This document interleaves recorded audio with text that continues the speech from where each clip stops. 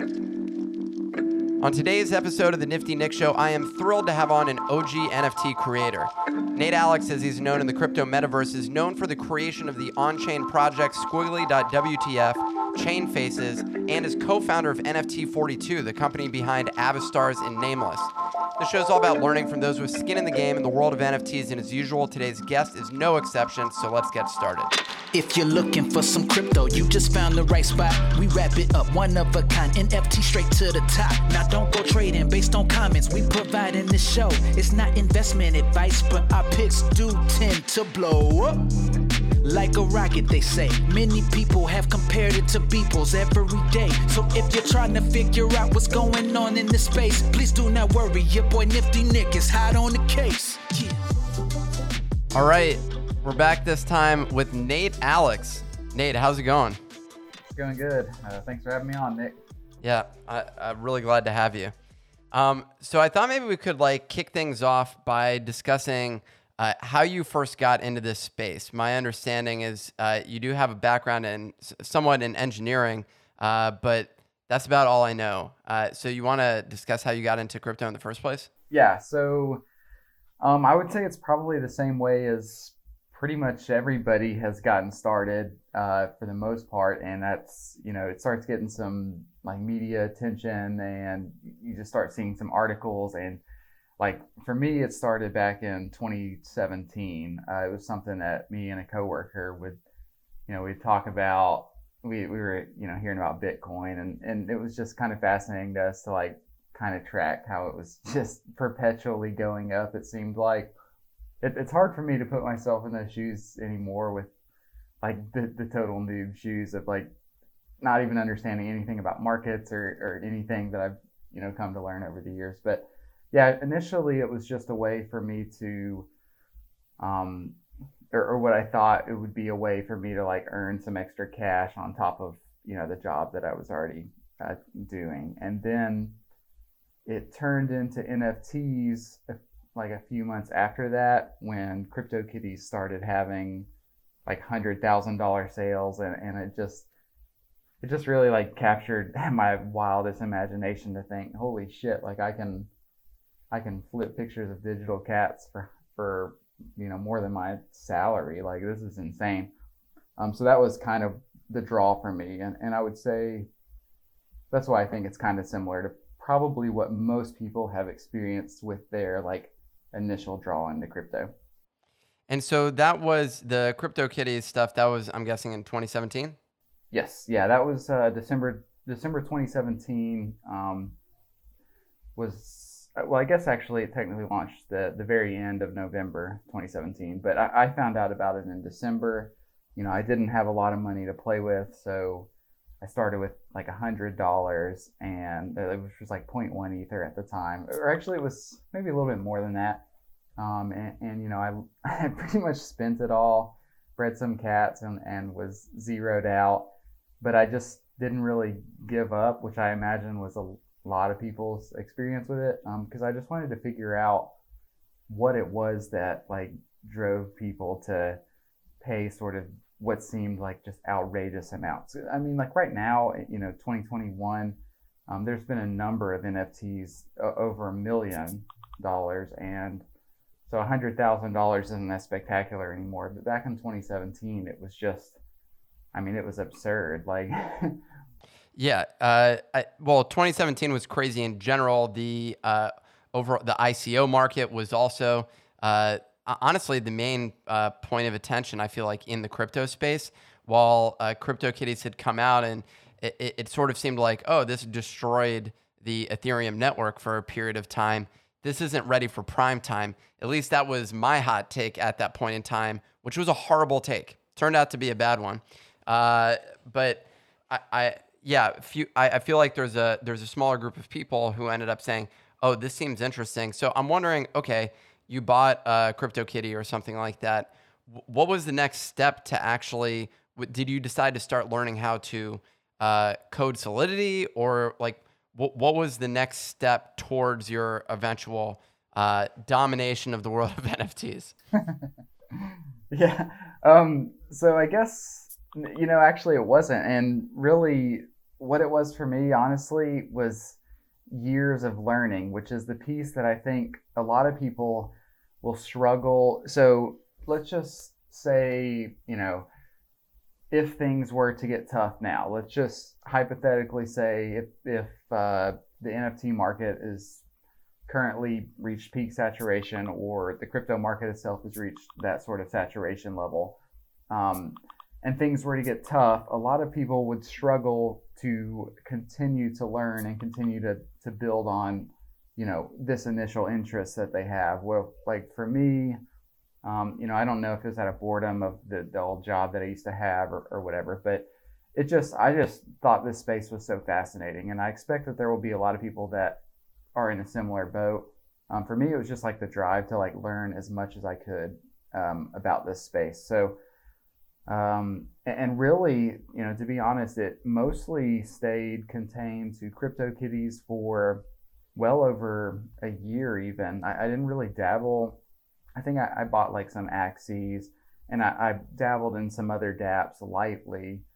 But as far as like tools and development stuff, it was mostly like I was trying to build like Cryptokitties tools and trying to tie them into, pulling information from the contracts that were on chain, and like making these Google Sheet tools. And that was really where it started for me. I wasn't even thinking about like, how can I make some money out of this? It became just sort of a genuine like interest and passion.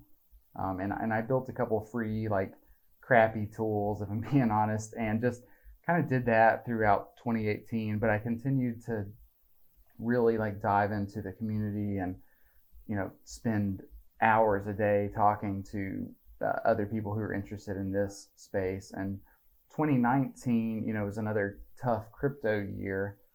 And that was when I, kind of branched out a little bit more, started exploring some more like games, some other networks like Tron, and just like kind of getting a real feel for the overall just crypto landscape, which I think extends. Now, like the big pieces, at least on Ethereum, DeFi and NFTs, and trading is obviously such a huge part of the market. But I think that was like just my exploration of the entire space was kind of the 2019 thing. And I really didn't circle into trying to figure out how to do development until closer to the end of 2019.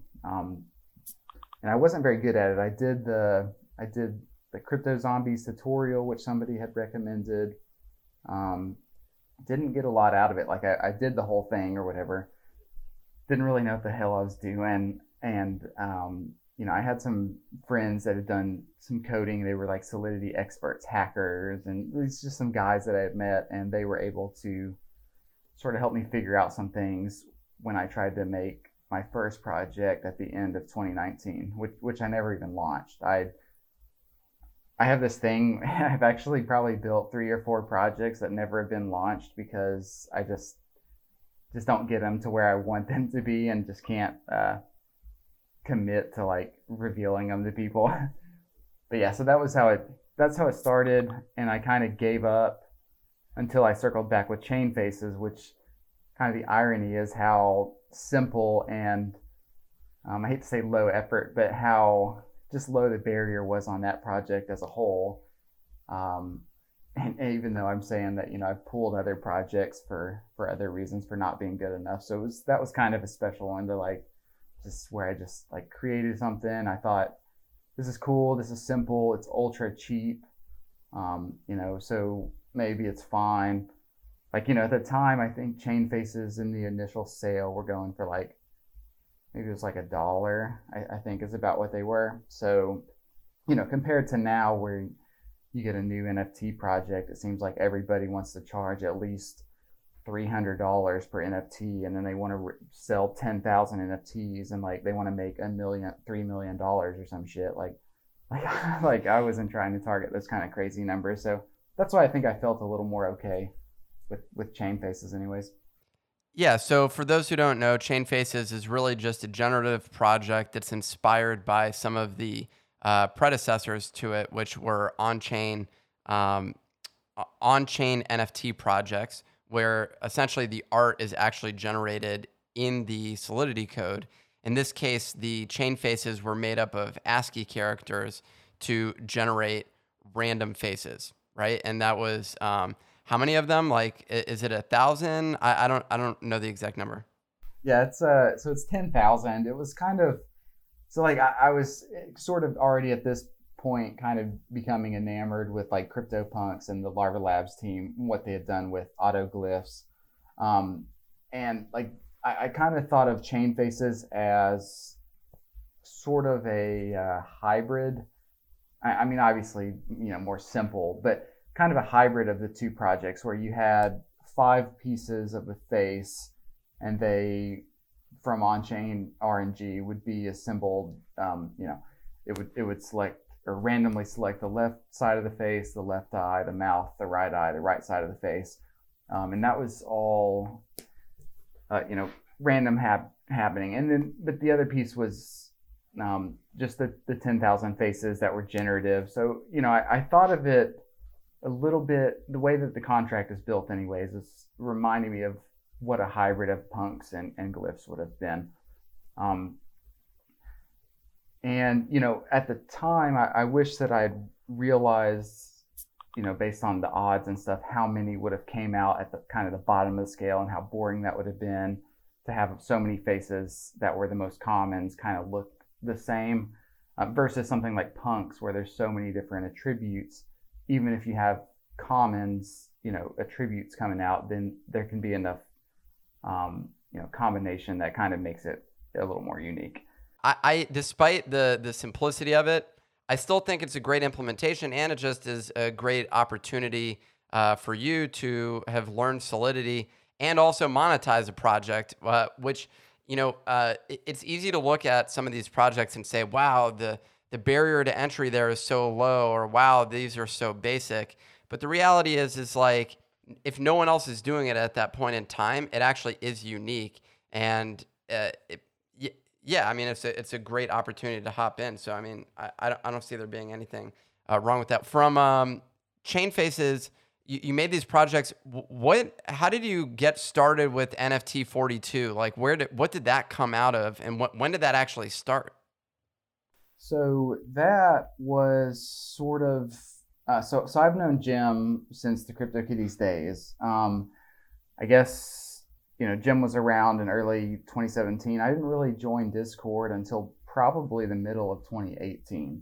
And I've said it on my Twitter a number of times, like, if you're in this space and you're really interested in NFTs, you really, Twitter is good, but you really need to be on Discord, because that sort of real-time conversation, the amount of information that you can just absorb and understand in a short time in a group chat, and obviously the more people that come in, the more noise there is. But there was a time where you could get on Discord, you could go to, it used to be, let's say, the Cryptokitties chat, whereas now maybe the Punks chat has a lot of people who are very knowledgeable. It has, constant conversations about the whole landscape and NFTs in general.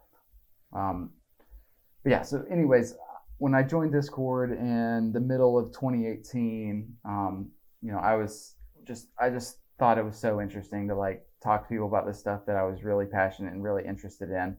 And Jim was in the CryptoKitties channel. I think he was already a moderator at the time, but because of how active I was, I got added to the moderator group in CryptoKitties. So I got to know Jim that way.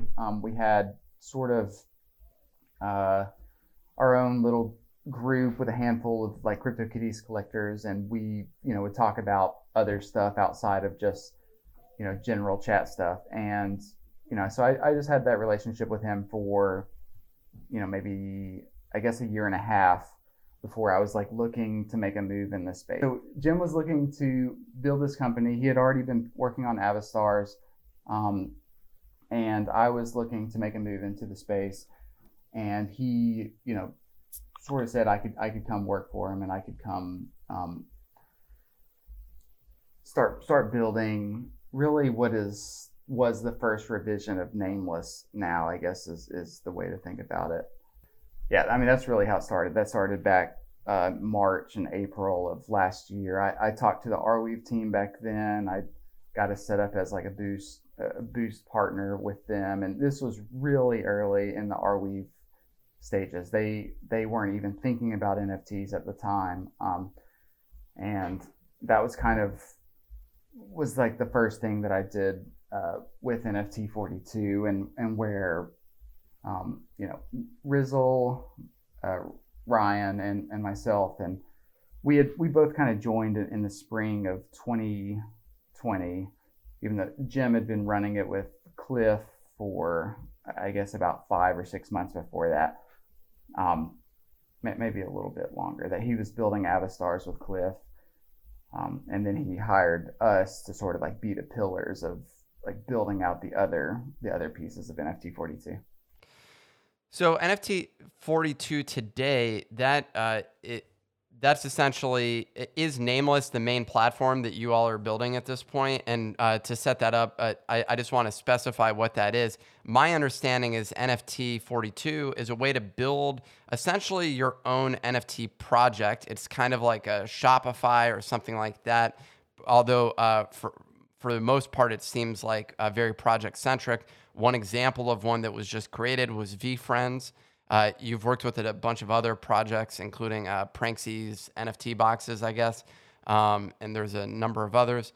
But is that the correct understanding of what it is? Yes, yeah. So really the idea is to just lower the barrier for creatives to be able to make their own NFTs. And I mean, we already have a number of platforms, so the thing that I think kind of sets us aside, or at least, depending on if you care about it or not, the thing that we are really trying to emphasize is sort of the storage of NFTs. We've explored a few different models, and we are still, the reason that we haven't launched like a new official public thing is because it just has been iterative the whole time. So we did the Joy Toys contract in December. We did NFT boxes in January, VFriends, and it just has been a constantly evolving process as we try to figure out how do we provide all these features for all these ideas that we have for everyone in a way that is not in a way that kind of distinguishes what we have to offer versus there are just so many other ones. So one of the things that old OpenSea contracts used to do is they had sort of the artist contract concept. I believe, there's a few other ones that have this as well, but something like super rare, every token that's minted is on the super rare contract, so it's not really your own branding. Whereas what we're really trying to do is have it where it is your own brand, where like Nameless is just going to be down in the bottom of your web page and it says powered by Nameless. The idea is that you could come, you create your artist contract, you mint your tokens, and the whole web page would be spun up for you, and it would just be your own brand, and you wouldn't have your NFTs next to X Copies NFTs or Paris Hilton's NFTs on the super rare contract or whatever. It would be really your own brand experience, which we think at least is sort of the direction that at least big IP is going to want to go. This is from talking to a bunch of them and trying to like figure out what is the right really move forward. Right now everybody will just create on anything because that's what they have to do. But I think that's really been our play at least. Yeah, which makes a ton of sense. The race right now is really to capture as much of the IP market because they're looking for opportunities right now, and they're going to move in quickly and select vendors that they work with, et cetera. And I think we're so early still that I think there's going to be a lot of different incarnations of this because it feels like the internet days where you were telling someone to set up a web page. This is the same thing with setting up an NFT project. There's a lot of different ways to do it and a lot of different platforms on which you can build. And so, at that point in time, CRMs didn't really exist early on. Like WordPress did not exist. None of those. I guess you had GeoCities, which would have been the equivalent. But for the most part, you had website builders or page builders and things like that was kind of what you did. Dreamweaver, and Dreamweaver came later. But anyways, um, the main point is it's still an exploration process, so I don't think there's going to be just one player in that space. One question though that comes up, you were talking about focusing on storage, and you mentioned Arweave. That's one that I've checked out that seems to have been repeated by primarily developers that I'm looking at in the NFT space. They keep pointing at that. A lot of people are like, "Oh, IPFS in general kind of sucks." The Filecoin, some of these other things, they're not showing up as the primary example. What did you mean when you were discussing storage? Is that what you were referring to was Arweave, and what is that what you're using today? So, yes would be, I guess, like the shortest answer. And we've messed around with IPFS as well. And I actually have, at least when we first, started this exploration, like I had thought IPFS, actually both of us, Jim and I, both had kind of thought IPFS maybe wasn't enough. And I've really came around a little bit against that and started to think it is actually a pretty well thought out solution. When they figure out, because the way that the hash is calculated from a file, it will always yield the same hash. So, if they figure out a way to store this on a blockchain, Filecoin, or whatever infrastructure that they end up building for this, they at least can retroactively add it to a blockchain. But at the time, we had this sort of vision for, we want everything to be on a blockchain, even if it isn't necessarily on Ethereum. So like Infinity originally had metadata was on the chain. And this was something that was still pretty new. A lot of people had kind of, or really everybody had mostly shied away from this, especially if it was like an art NFT, because gas costs. And, when kind of what happened also when we sort of like created this product and like launched it, gas started going up from being 5 to 50 and 60 and 70. And this was, the middle of last year. And it became sort of at a point where we're like, we just don't know that this is going to be like the future. Like we need to figure something else out. We need to figure out how to, because, you just can't expect like a new person to come in and spend 1 Ether deploying a contract and then spending 0.2 Ether to mint 10 pieces, or it just gets prohibitive, especially if Ether is $3,000. So, yeah, but with the storage, the idea was to like get metadata on the chain for composable reasons, as well as, like long-term storage. And then the other thing was we were using IPFS and Arweave for the file. So kind of the idea was like, if Arweave folds, we've got IPFS, which everybody else has too. So then, maybe it was all for nothing. But if IPFS folds, then we still have Arweave and everybody else is screwed and we're still good. We can take that, we can put it on a different storage solution and we still have that redundancy. We can live forever is sort of the angle that we were trying to hit with that. Yeah, I think, and with, I was poking around at the IPFS stuff myself. I noticed that Cloudflare has their own, at least CDN or something, I think is my understanding of IPFS. And if they're actually supporting that, well, I'm pretty confident that there's going to always be an endpoint.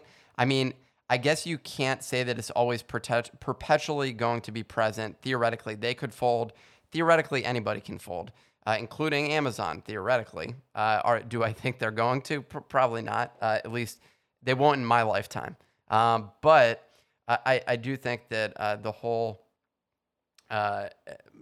whichever one you use, it matters actually less. I feel like as long as you can recreate it. I spoke with Eric or Snowfro from Artblocks, and he was discussing his implementation. All of that stuff is primarily generated with JavaScript. The contract just points back to, just says the number or stores a hash essentially with it. And then that's used to generate stuff. I don't know if the average consumer gives a crap. Yeah. Yes. I 100% agree with you. And, maybe that's the wrong public message for me to send, but no, I totally agree that we, I wouldn't say that necessarily our implementation is the only implementation that makes sense by any means. It's more of you have an option to do it this way if you want to. And when we were kind of designing this and thinking about it, it was before, Snowfro had finished with art blocks, and his implementation was just super clean. Like I love, the idea to just, because like what's important to me is the same thing, I guess that was important to him, which was, at least somebody can recreate it from the information that's left behind with or without you. Maybe we're going to be here forever anyways, and it doesn't matter, but we don't have to be. And that's sort of, so yeah, I think that's, like something like CryptoPunks. I saw this come up on Twitter fairly recently. People were talking a little bit about, how are these stored? Oh man, is one IPFS hash, or it's not even IPFS hash. It's a hash on the contract. I don't even know what algorithm they use for it, but that goes to the file. That is the whole grid of CryptoPunks, and everybody knows, they go left to right, top to bottom. And then the metadata was just like on a spreadsheet. Like it was all, but like the worry, like you don't have to worry about CryptoPunks because people have spent millions of dollars on them. It's going to get added retroactively before they're gone, like, and Snowfro, even this was something he looked at last year. He never did it because gas costs were high. And, but he had already like built a contract to where he was going to upload the metadata for all of the CryptoPunks, and he was going to upload, I can't remember exactly what his method was, but he had like some sort of creative method of sort of uploading the art to the blockchain. It was, I can't remember exactly how it worked. It was sort of like a color code scheme in a grid, and then that was how you could determine what the punk was supposed to be. And like, but that's the kind of shit I think that's going to happen when people care enough. Like that's not going to happen for some crappy NFT project that nobody gives a shit about in 2 years. But, and ultimately this ties back really into what you're saying, where nobody gives a crap, because, if they did give enough of a crap about a certain thing, then, and this did become like a real issue, people would mitigate it. So I don't want to keep going down the technical rabbit hole. I do have a lot of other thoughts on that and questions associated with it. I have one other, but I wanted to ask you about your thoughts on other projects and what you're looking at. The one last thing, which I think is at least interesting, it could go both ways here.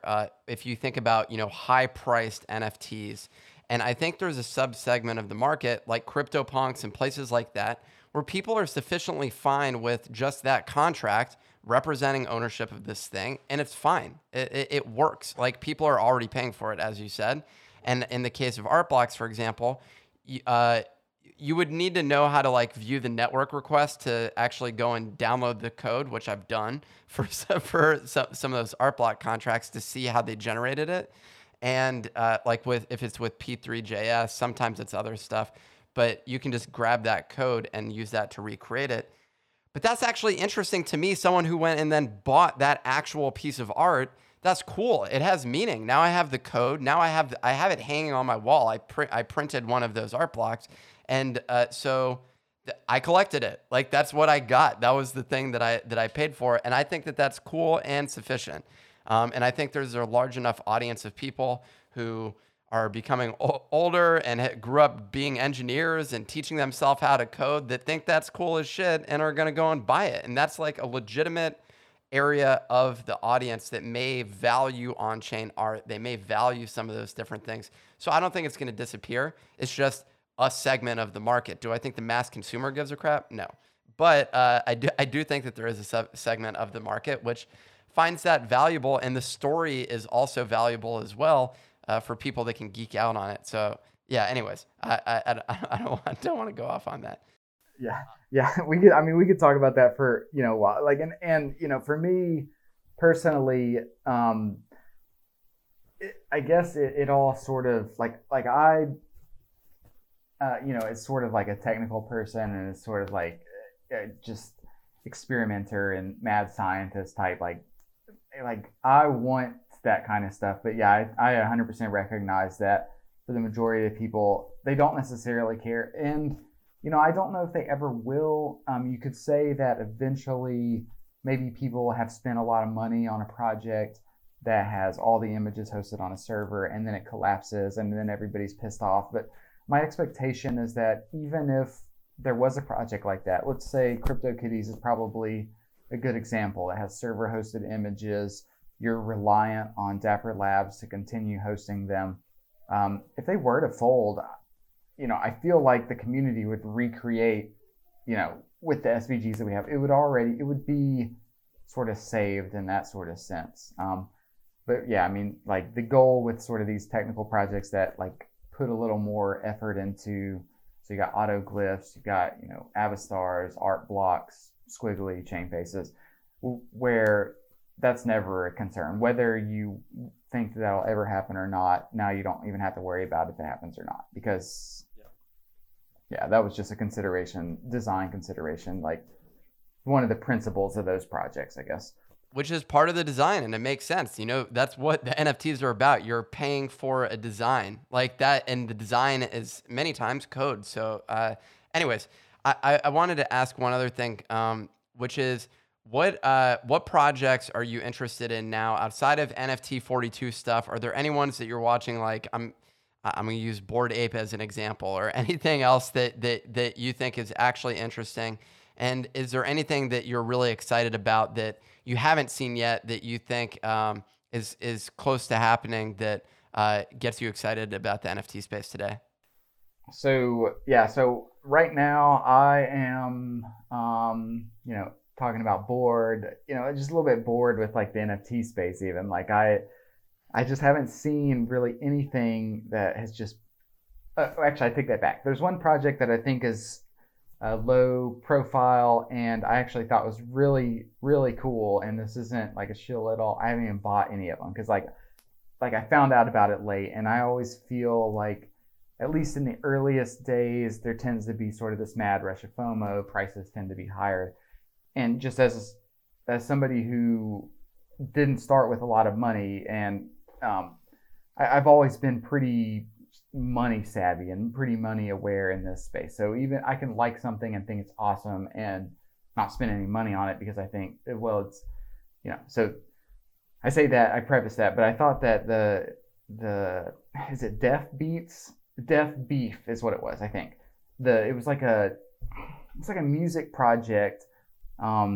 It's very under the radar. Like I really haven't seen a lot of people talk about it, but I remember, I think somebody mentioned it in the Punks channel, which is where everybody does their subtle shilling, because that's like, there's a shitload of people in there, and that's like Bored Apes leaked in there, Hash Masks leaked, like all this shit that people find out about and like go to, and like, and it just depends. You get somebody like Pranked who picks it up, then that's when, and he promotes it to 50,000 people, and then you can turn into like this FOMO run. But that, I thought that was a pretty cool project. It was like it seemed like it was something creative and innovative, and I really can just appreciate the shit out of that. I don't think that we're seeing a lot of innovation.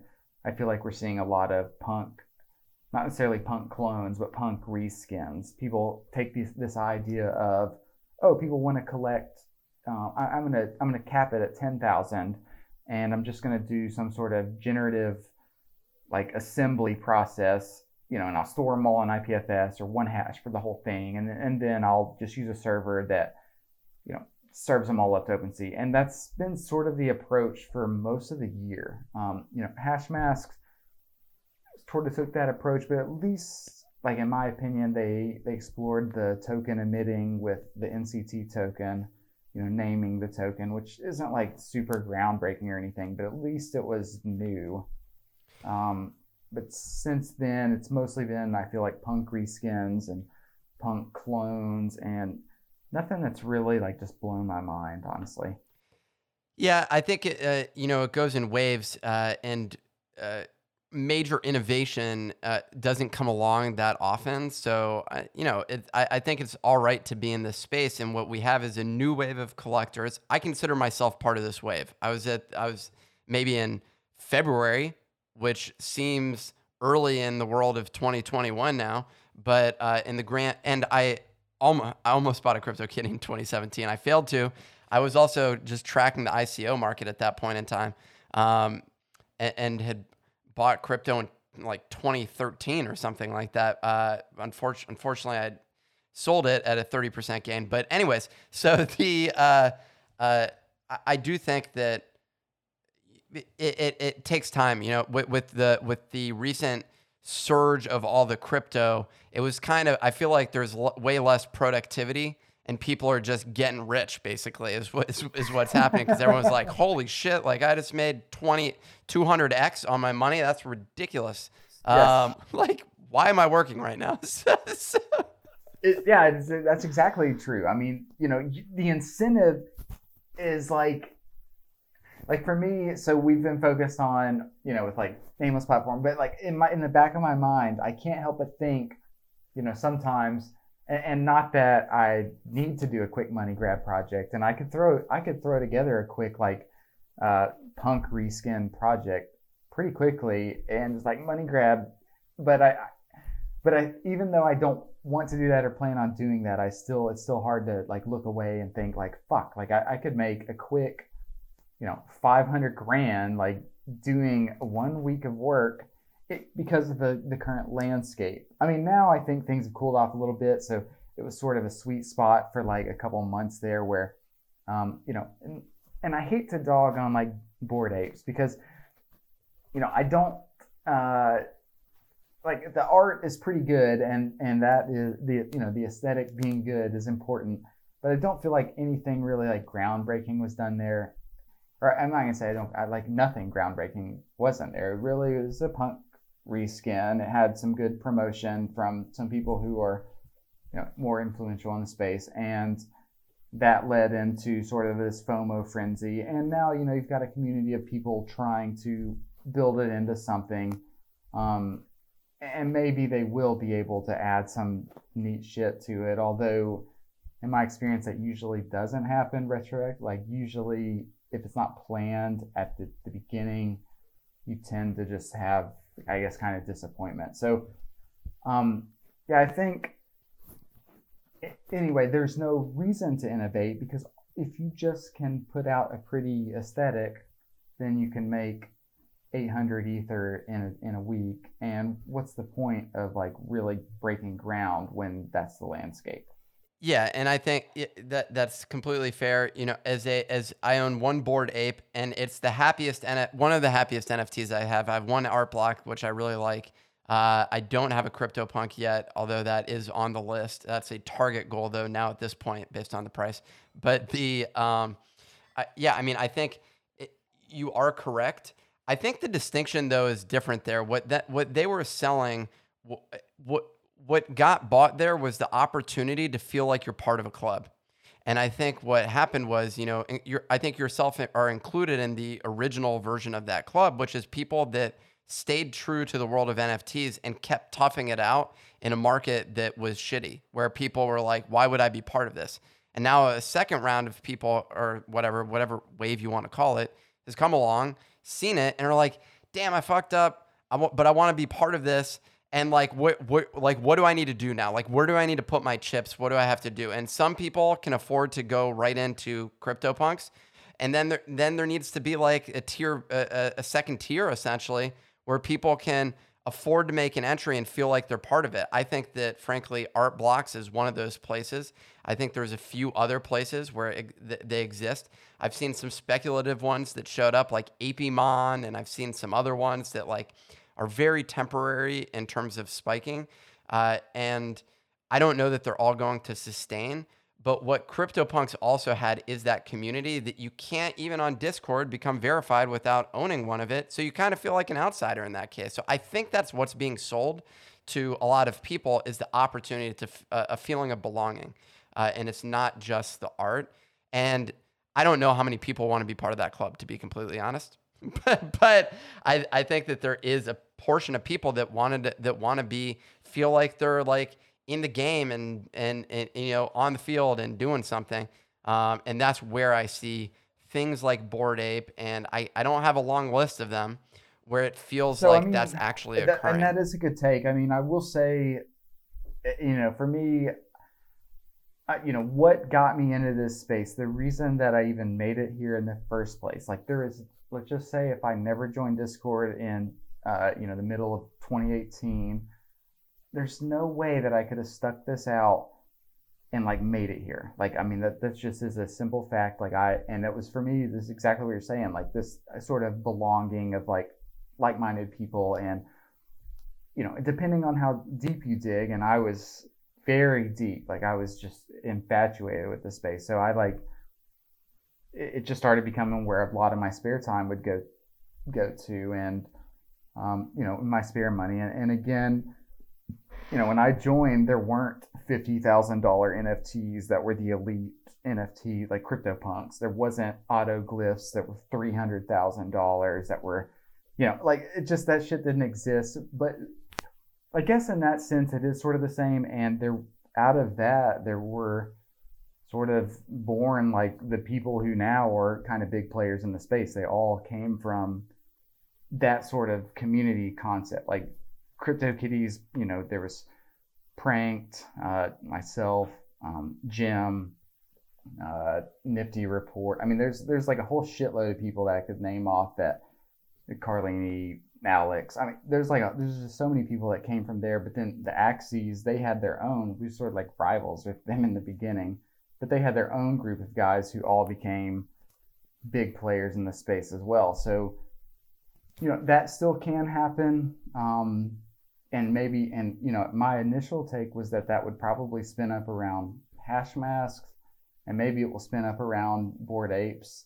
It just depends on, how much of it is just shallow, like speculative, I hope I can flip this for a penny, or how much of it is like genuine interest. And there can be surprising winners, I guess I'd say, because, the irony is that Cryptokitties like birthed so many OGs or whatever in this space, and like that was one of the weakest NFTs that performed. That was actually old school, like in this year, because it just didn't have that sort of broad appeal that, say, CryptoPunks did. Well, and it's not capped. But to the point on what you were saying about like the one downside with the Discord, what you were talking about, people being speculative, that is the problem with Bored Apes, is that there's a lot of people in that Discord just tracking the floor price of a Bored Ape. And I'm like, yo, didn't you just buy this to hold this for like the next decade or something like that? I don't understand. Like, if you're just trying to flip this for the next, I thought that would have flushed out immediately, very quickly, the same way that like, well, I don't even want to get into Meebits, but I'm stuck holding the bag on one. On one of those. Yeah, me too. I'm right there with you. Which is complete bullshit. But anyways, I end up reverting back to the CryptoPunks Discord with my gray name or whatever I have, just because I'm like, man, like the conversation there is just, yes, the sales go through and there's temporary commentary on it, but everyone's not in there looking at it's not just about the fluctuations of the market and the hope that like we all get rich, because it's already like, it's a known entity. We're already there. Whereas with Bored Apes, there's a lot of people in there that I'm like, man, I don't want to have a conversation with you about your $500 turning into $2,000. Like, that's not interesting. Like, that's not like, so. Yeah, I agree. I mean, once it devolves into that, it becomes tough. Like, I just don't think there's a lot of value in only focusing on like the dollar value. Like, I mean, that just is like, you're right. Absolutely. Like, if I go to CryptoPunks, like, I'm not there to shill my NFTs. I'm not there trying to move my CryptoPunks, or like, I just go there to like just talk to some people, and because I know that there will be people there that know the space well, and I can have conversations about just whatever there. And I don't feel like you can do that, especially if it's like a newer project. I feel like there's too much noise. There's too much emphasis on maybe the wrong things. And yeah, I mean, really, with like prices around NFTs, because liquidity is so difficult in NFTs, and people who are newer don't necessarily know that or haven't experienced that, it can lead to where that becomes the main emphasis. Because like hash masks for the longest time, for example, were, and I don't spend any time in that Discord, but for the longest time the floor was, like 1.5 Ether or something like that, and now it's like 0.2 or something, and which I don't care. I'm still holding like a shitload of them because I just got too lazy to list them and stuff, and like but like my guess is that over there that's the only emphasis, like, oh my god, the price floor is crashing, and now I'm guessing interest over there is suffering as a result. Whereas when everybody was making money, everybody was talking about getting them on billboards and all kinds of just crazy shit. Yeah, and I think it'll be interesting to see how it evolves over time. I'm hoping that like we need devastating losses for people to be flushed out, and then but I don't know that that's going to happen again this time, to be honest. I mean, one can always hope because I'll be buying more, but I don't think that I'm not convinced that's going to happen, but who knows? Only time will tell, and I oddly hope that goes down. It's kind of, you don't want to root for everything to implode, but part of me kind of is, even though I have money sitting in there. Part of me is like, I still have money sitting on the sidelines here that I want to add in. Anywho, yeah. No, I mean, for what it's worth, and this is a contrarian opinion, especially given how much NFTs have became like a thing that people know about now. I mean, when I like even a year ago, nobody hardly in the world knew what an NFT was. Like only maybe people who knew diehard NFT people like me have even heard the term, and they still didn't know what it was and why it was cool or whatever. And but yeah, my take is that actually, well, first off, it'll depend on the broader crypto market. If, let's just say that crypto is topped, if it is, then I do expect the NFT market to really get squeezed and to really shake out a lot of more shallow investors. And, for better or worse, it happened in Cryptokitties. Ether went down constantly for 2 years. Well, I guess it bottomed in 2018 and then went up and then went back down. But it crushed the market over there. And that wasn't because there wasn't people interested in it. It was because your pool of people who were able to stick it out through that kind of pain just became gradually smaller. And that could happen the same way here. These markets being as illiquid as they are, I've seen some NFTs get some attention, get their prices pushed up 100 or 200 or 500%, and then the interest kind of wanes and they can lose 50%. And really, they could lose way more. When there are no buyers, there's no point in just playing the undercut wars. That's it. I mean, there's no liquidity. Yep. And that's definitely going to happen, or it's happened some. I see it with other projects, but yeah, that's just sort of the name of the game. But I'm fine with that. I'm buying pieces of art. Like so that's where I'm at right now. So I appreciate you taking the time today. How can people find you? Is Twitter the best way? Nate Alex NFT? Yeah, I mean, people can message me on Twitter or Discord or either of those. I literally spend so many hours a day on both of those. So awesome. All right. Well, I appreciate you coming on today, Nate. Yeah. Thanks for having me, Nick. It's fun. That's it for this episode of the Nifty Nick podcast. And if you made it this far, make sure to subscribe at thenifty.com. Thanks again.